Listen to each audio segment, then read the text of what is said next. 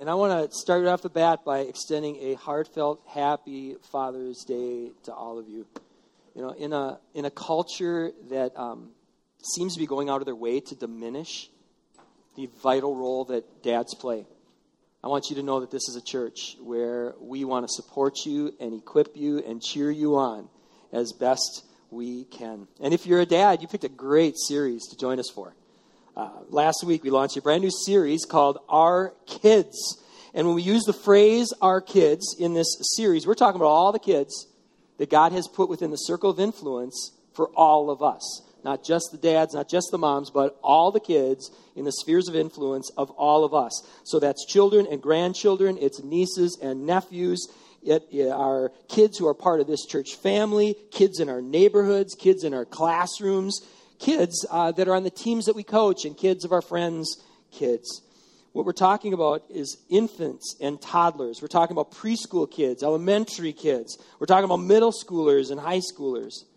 And what we're doing in this series is we're inviting people to invest in this next generation, like Jesus did and like Paul did, who were two people that didn't have kids of their own. And yet they recognize that leaving a legacy is absolutely essential. And now, with a show of hands, how many of you would say that today's young people are facing a lot of challenges? All right. Let's do that one more time. Just take a look around.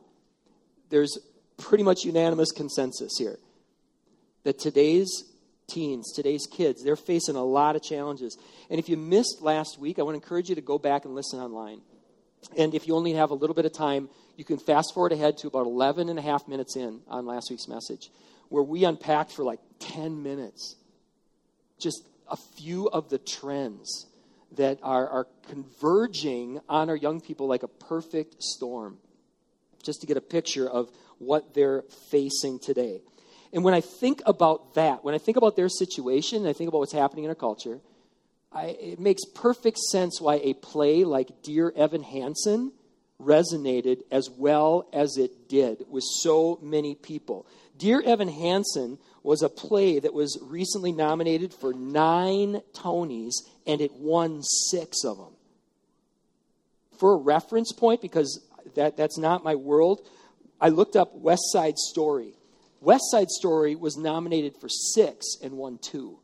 So it gives you a little perspective of the impact that this musical is having on people. Well, this musical is about a kid who feels like an outsider. And it resonated with so many folks. And when I read the lyrics, my daughter pointed me to several of the lyrics of several of these songs. And reading this one, it made me tear up. And Rick knows that one that I'm going to talk about. Look at some of these words and listen to this. This is from a song called Through a Window, Waving Through a Window. He says, I've learned to slam on the brake before I even turn the key, before I make the mistake, before I lead with the worst of me. Give them no reason to stare, no slip up if you slip away. So I got nothing to share, I got nothing to say. Step out of the sun if you keep getting burned. Step out of the sun because you've learned. You've learned. On the outside, always looking in. Will I ever be more than I've always been? Because I'm tapping on the glass. I'm waving through a window. I try to speak, no one can hear. I wait around for an answer to appear. I'm watching people pass. I'm waving through a window. Can anybody see? Is anyone waving back at me? We start with stars in our eyes. We start believing we belong, but every sun doesn't rise. And no one tells you where you went wrong. Step out of the sun if you keep getting burned. Step out of the sun. You've learned. When you're falling in a forest and there's nobody around, do you ever really crash or even make a sound? If you can identify with this song, welcome home. Welcome home. You know, we don't know how to break your glass, if that's you. But if you'll unlock that window and you'll let us in, or you'll step out, we will do everything we can to make this a place where you are welcome and you're known. And you don't have to fear stepping out, because we're here to support you. Outside of honoring God himself, nothing matters more to us at this church than our kids. Can I get an amen to that? Can I get a louder amen to that? Amen. Amen, says Brady. That is true, brother. We are looking out for you guys. You guys matter more to us than anything else. Now, this series we're in, it has a jumping off point. And our jumping off for this series are 2 letters. These are real letters that were written by a follower of Jesus named Paul. Paul wrote these letters to a young man as he was mentoring him in the faith. And in his letters, Paul wrote things like this. This is out of the book, the first letter. 1 Timothy 4:12 says, "Let no one look down on you for your youth, but set the believers an example in your speech, in your conduct, in love, in faith, and in purity." Paul believed in this young man. He believed in him. And Paul's end game was not to build a protective bubble around Timothy. His goal was to introduce Timothy to a life that would spoil him from all other lives, and to equip Timothy with the knowledge and the skills and the values that would empower him, Timothy, to leave a God-honoring legacy of his own. There is a legacy-leaving framework that we see in the scriptures. It is the framework that Jesus himself used with his disciples. And there's a place to write this in your notes if you weren't here last week. And if you were, it's great repetition. It helps us remember things. The scriptures contain a framework that has proven to be remarkably effective. It begins with welcoming, and then modeling, and then equipping, and then entrusting. And this framework proved, as Jesus said it would, to be effective in Jerusalem, in Judea, in Samaria, and all the way to places like Minnesota. And let me just say this too. If someone brought you here today and you're not ready to embrace everything that Jesus said about God and the afterlife, let me offer this to you. Perhaps you're a person who cares about kids. And what if you could be a part of a community that was reducing drug abuse to less than 1% in their community? Wouldn't you say, I want to be a part of something like that is making a real difference in people's lives? Well, in 2 weeks, we're going to provide some details. I'm teasing this now for 2 weeks in a row. In 2 weeks, we're going to provide some details of a study of 217,000 middle schoolers and high schoolers from 318 communities, 33 states, that demonstrates just how effective what we're talking about today is. This stuff makes a real difference in real choices. As I mentioned before, many of us, we have seen the difference that this makes with our own eyes. And now, finally, we've got the capacity here at Emmanuel to pursue this vision like never before. At the very bottom of that green note insert that you've got, we've got 3 things that everybody can do to help in this. Again, whether you got kids or not, everyone can be giving, everyone can be serving, and then I left a blank for you there. That last one is growing, because that's what we're going to focus on the next several weeks, growing in these areas. How can we all be growing and becoming more welcoming? How can we all be growing and doing a better job at modeling? How can we all be growing in how we equip and how we entrust? Well, today what we're going to do is we're going to start with welcoming. Welcoming, and there's a place to write this in your notes. Why is welcoming the starting point? Because here's the cliche: kids don't care how much you know until they know how much you care. How many have heard that before? All right. That cliche is so true. But what we want to do is let's go beyond the cliche. Let's dig in and let's talk about what that actually looks like. So there's another place to write this in your notes. How do we welcome young people well? The first thing you want to do, get to know them and get to know their world. That is the starting point. You want to welcome well, get to know them and get to know their world. I was at a meeting for pastors from a Northwest Conference of our denomination. And a woman named Jenny Olson got up. And Jenny is our teen ministry guru for our denomination. So before she sat down from her spiel, she said, hey, senior pastors, hey, I want to challenge all of you to get in the trenches with your youth. Get involved in the events. Get to know them. And I just about jumped up out of my seat and gave her a standing ovation. Maybe I should have. Because I'm like, yes, exactly. Real relationships have always been at the heart of discipleship. Can I get an amen to that? It's real relationships. You can throw any kind of program out there. If it's not based on real relationships, it's just a program. No matter how many whistles and bells you've got. It's got to be founded in real relationships.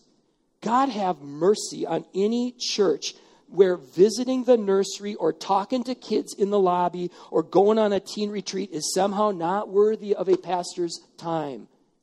I'm a little bit bucky coming back from, these weeks off. I just need to say some of these things. There is a great quote from one of the great resources that we've listed on the yellow insert. Inside your bulletin, you should have a yellow insert.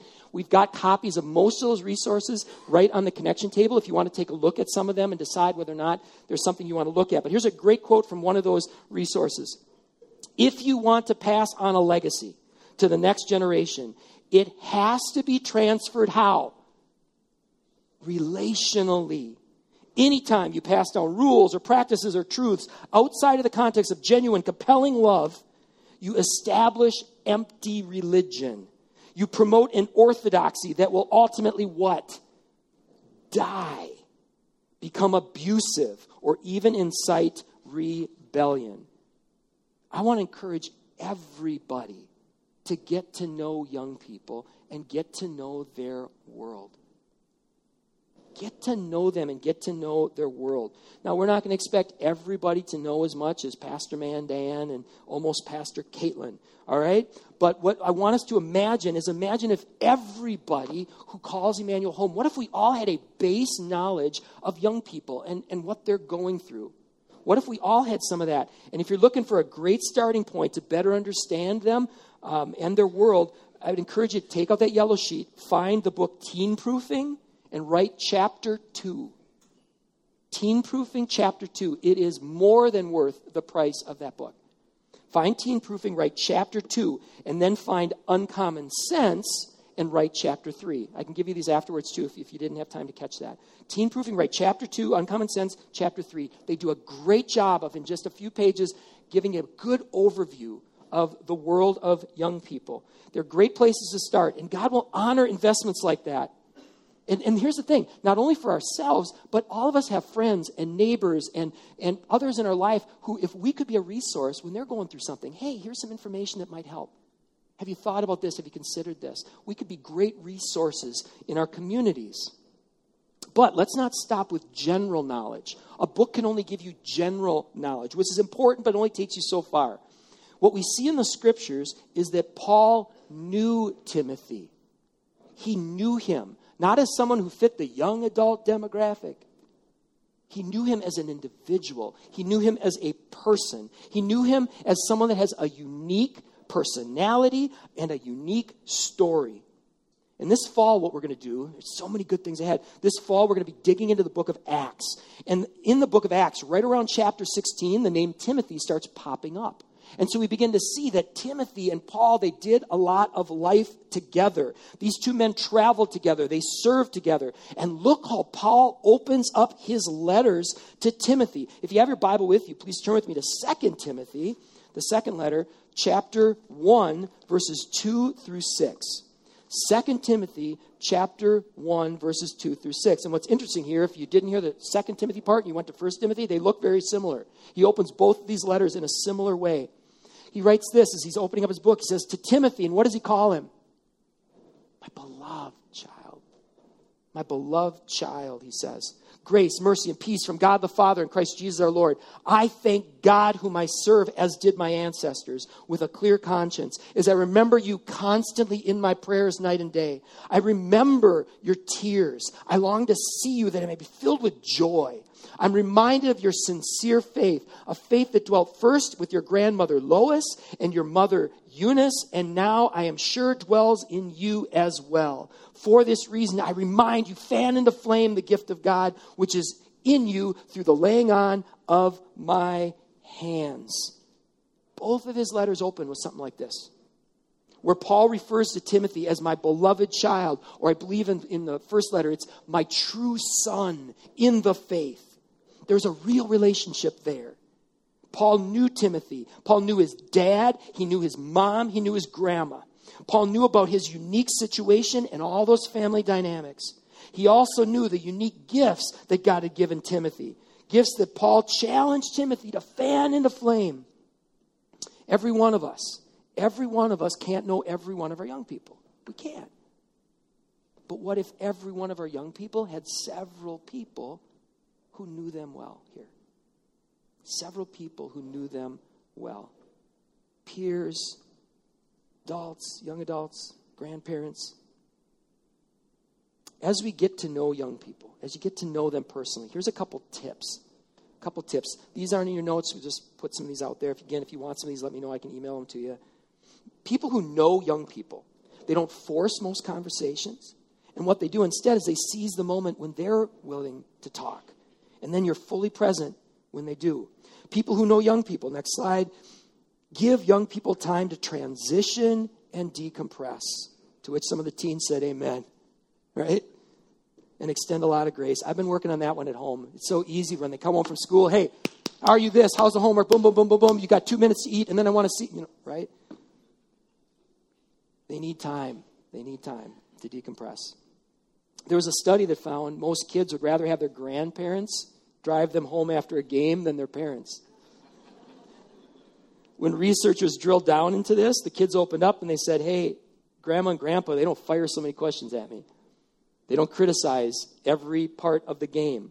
They don't criticize the coaches. They don't complain about the referee's call. They were just there to support me and drive me home and get me some ice cream, All right, some more tips. People who know young people aren't, quote, ever vigilant for error. That one stuck me like a knife when I saw that quote in one of the books.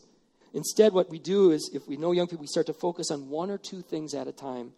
Now, if you were a professional tracker, your whole living was based on trying to track where things went.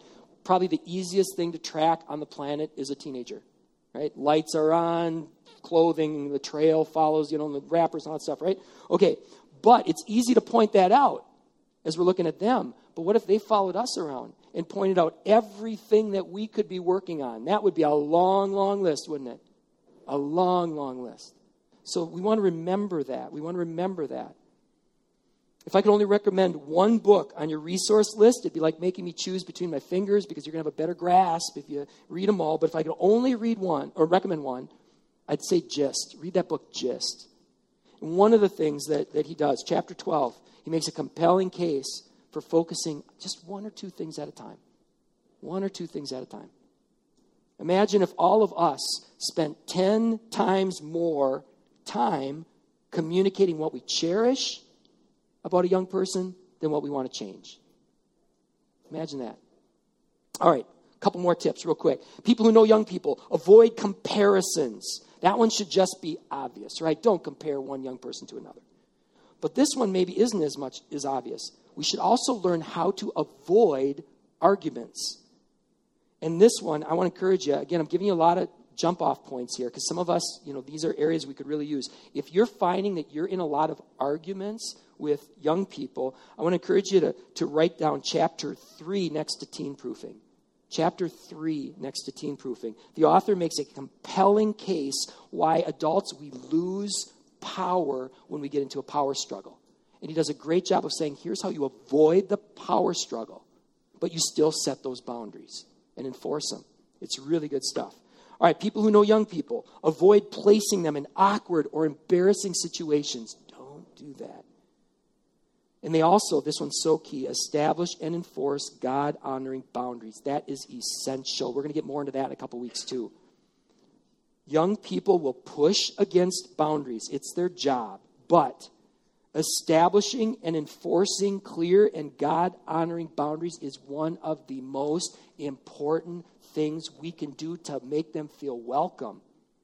They won't know that's what's going on. But that's one of the most important things that we could do to make them feel welcome at home or at church or in the classroom on your team. If you don't have boundaries in any of those places, it's anxiety producing. Here's a great quote that speaks to that from the Uncommon Sense book. Only when teenagers experientially understand and trust the structure around them are they able to what? Fully develop. If these things aren't in place, they can't even fully develop. And that's one of the reasons we're seeing so much anxiety in this generation and all these things. All right.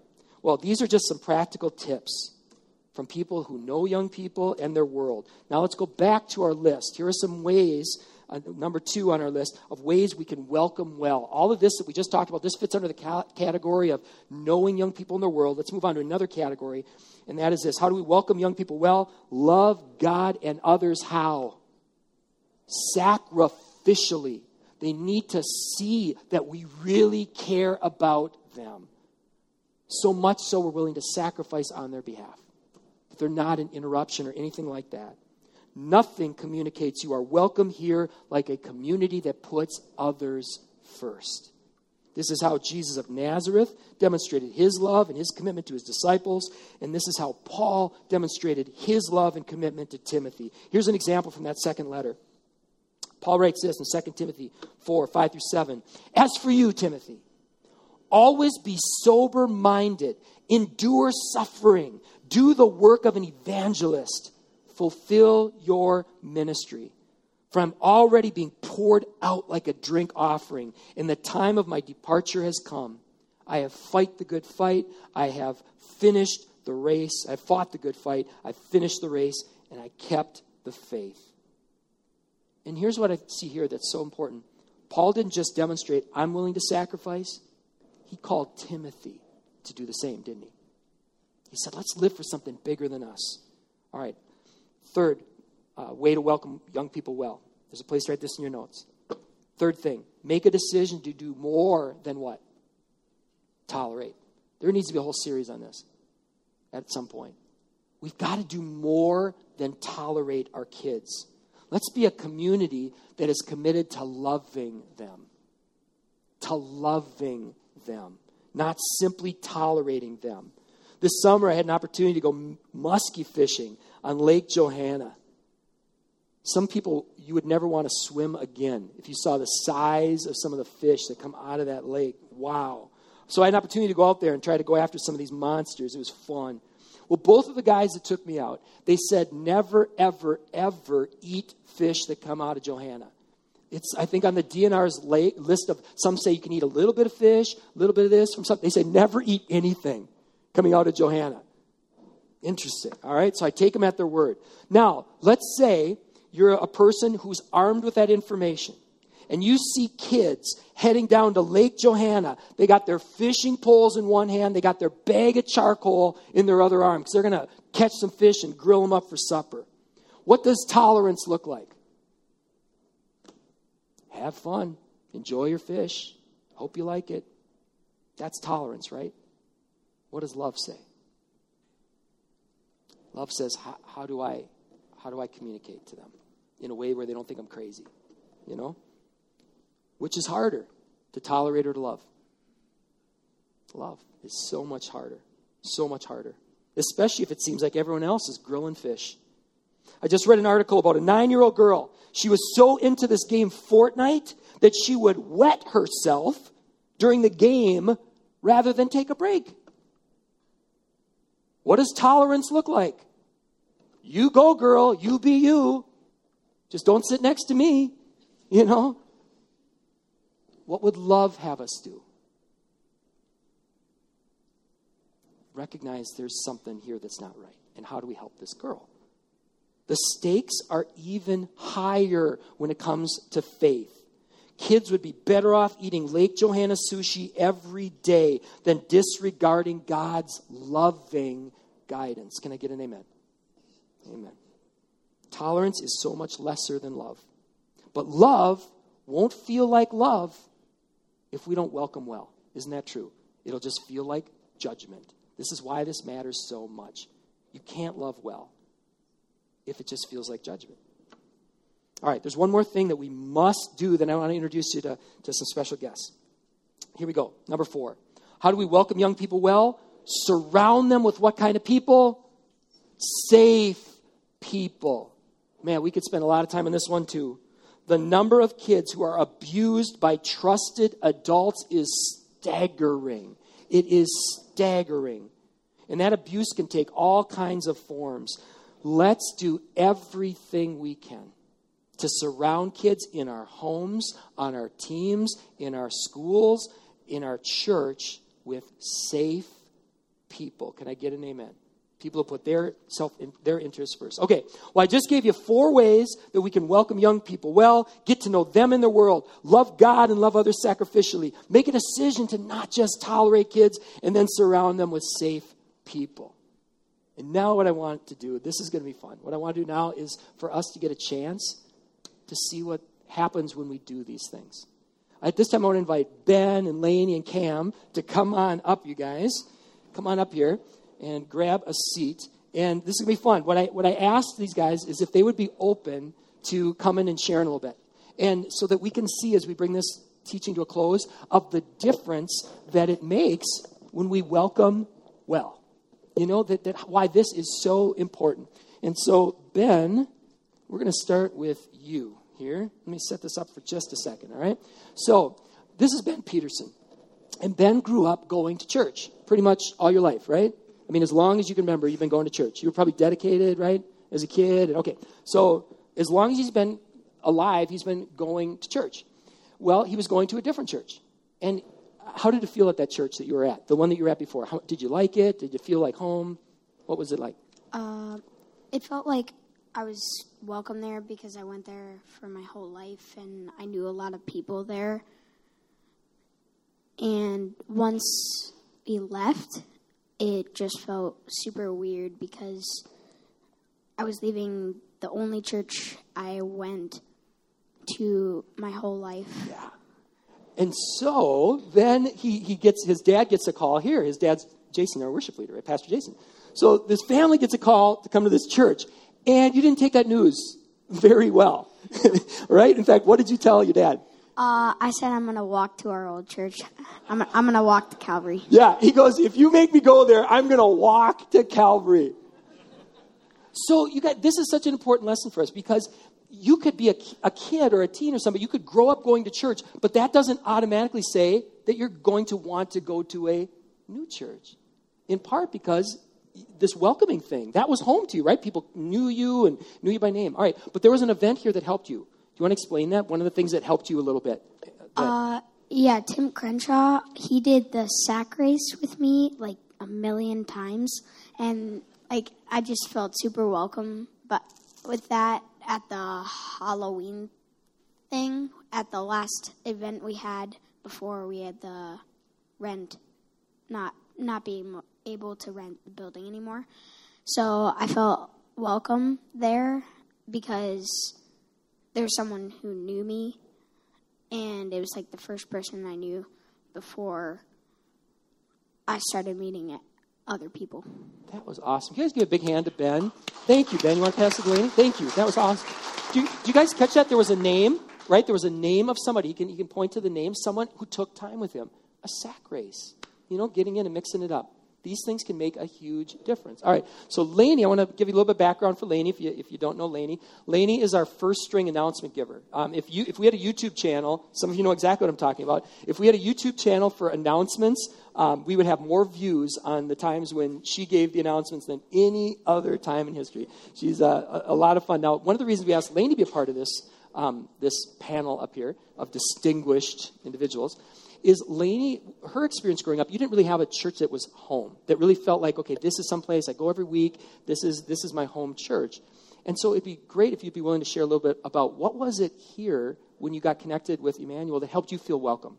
Like this is a place where I'm accepted and those kind of things. So at my old church, we would just go there every Sunday, and it would just be like, okay, we're going to go to church, and then we're going to go home, and it would just be once a week.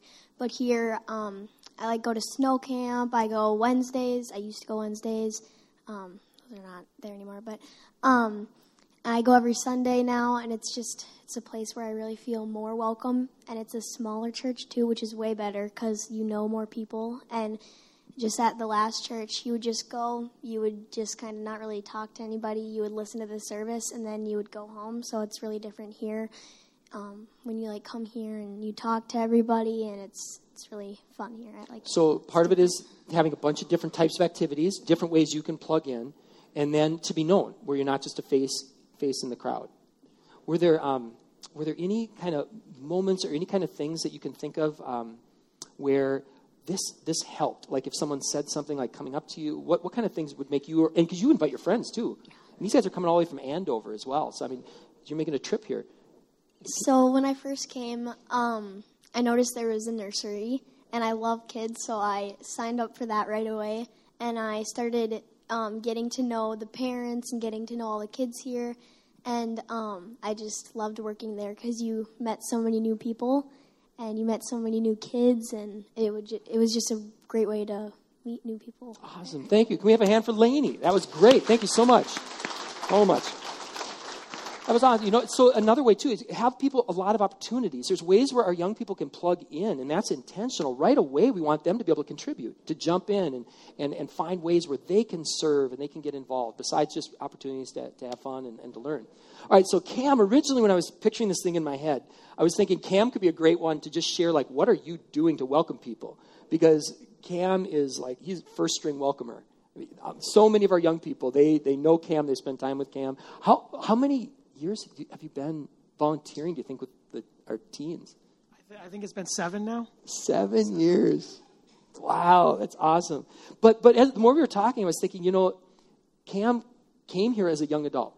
And one of the things that's true about our church is we're intentionally intergenerational. We don't want to try to target any one age or life stage or anything like that. We're trying really hard to be a community church where we get all these generations coming together, people from all these different places. And that can sometimes be tough for young adults, you know.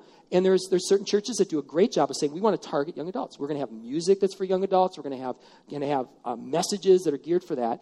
What was it about our church that made you feel welcome here? Like, this is a place that's home to you. I was trying to think about that for like the past week, and basically the one thing that I keep coming back to is the fact that if we keep trying to chase after community, we're never going to find it.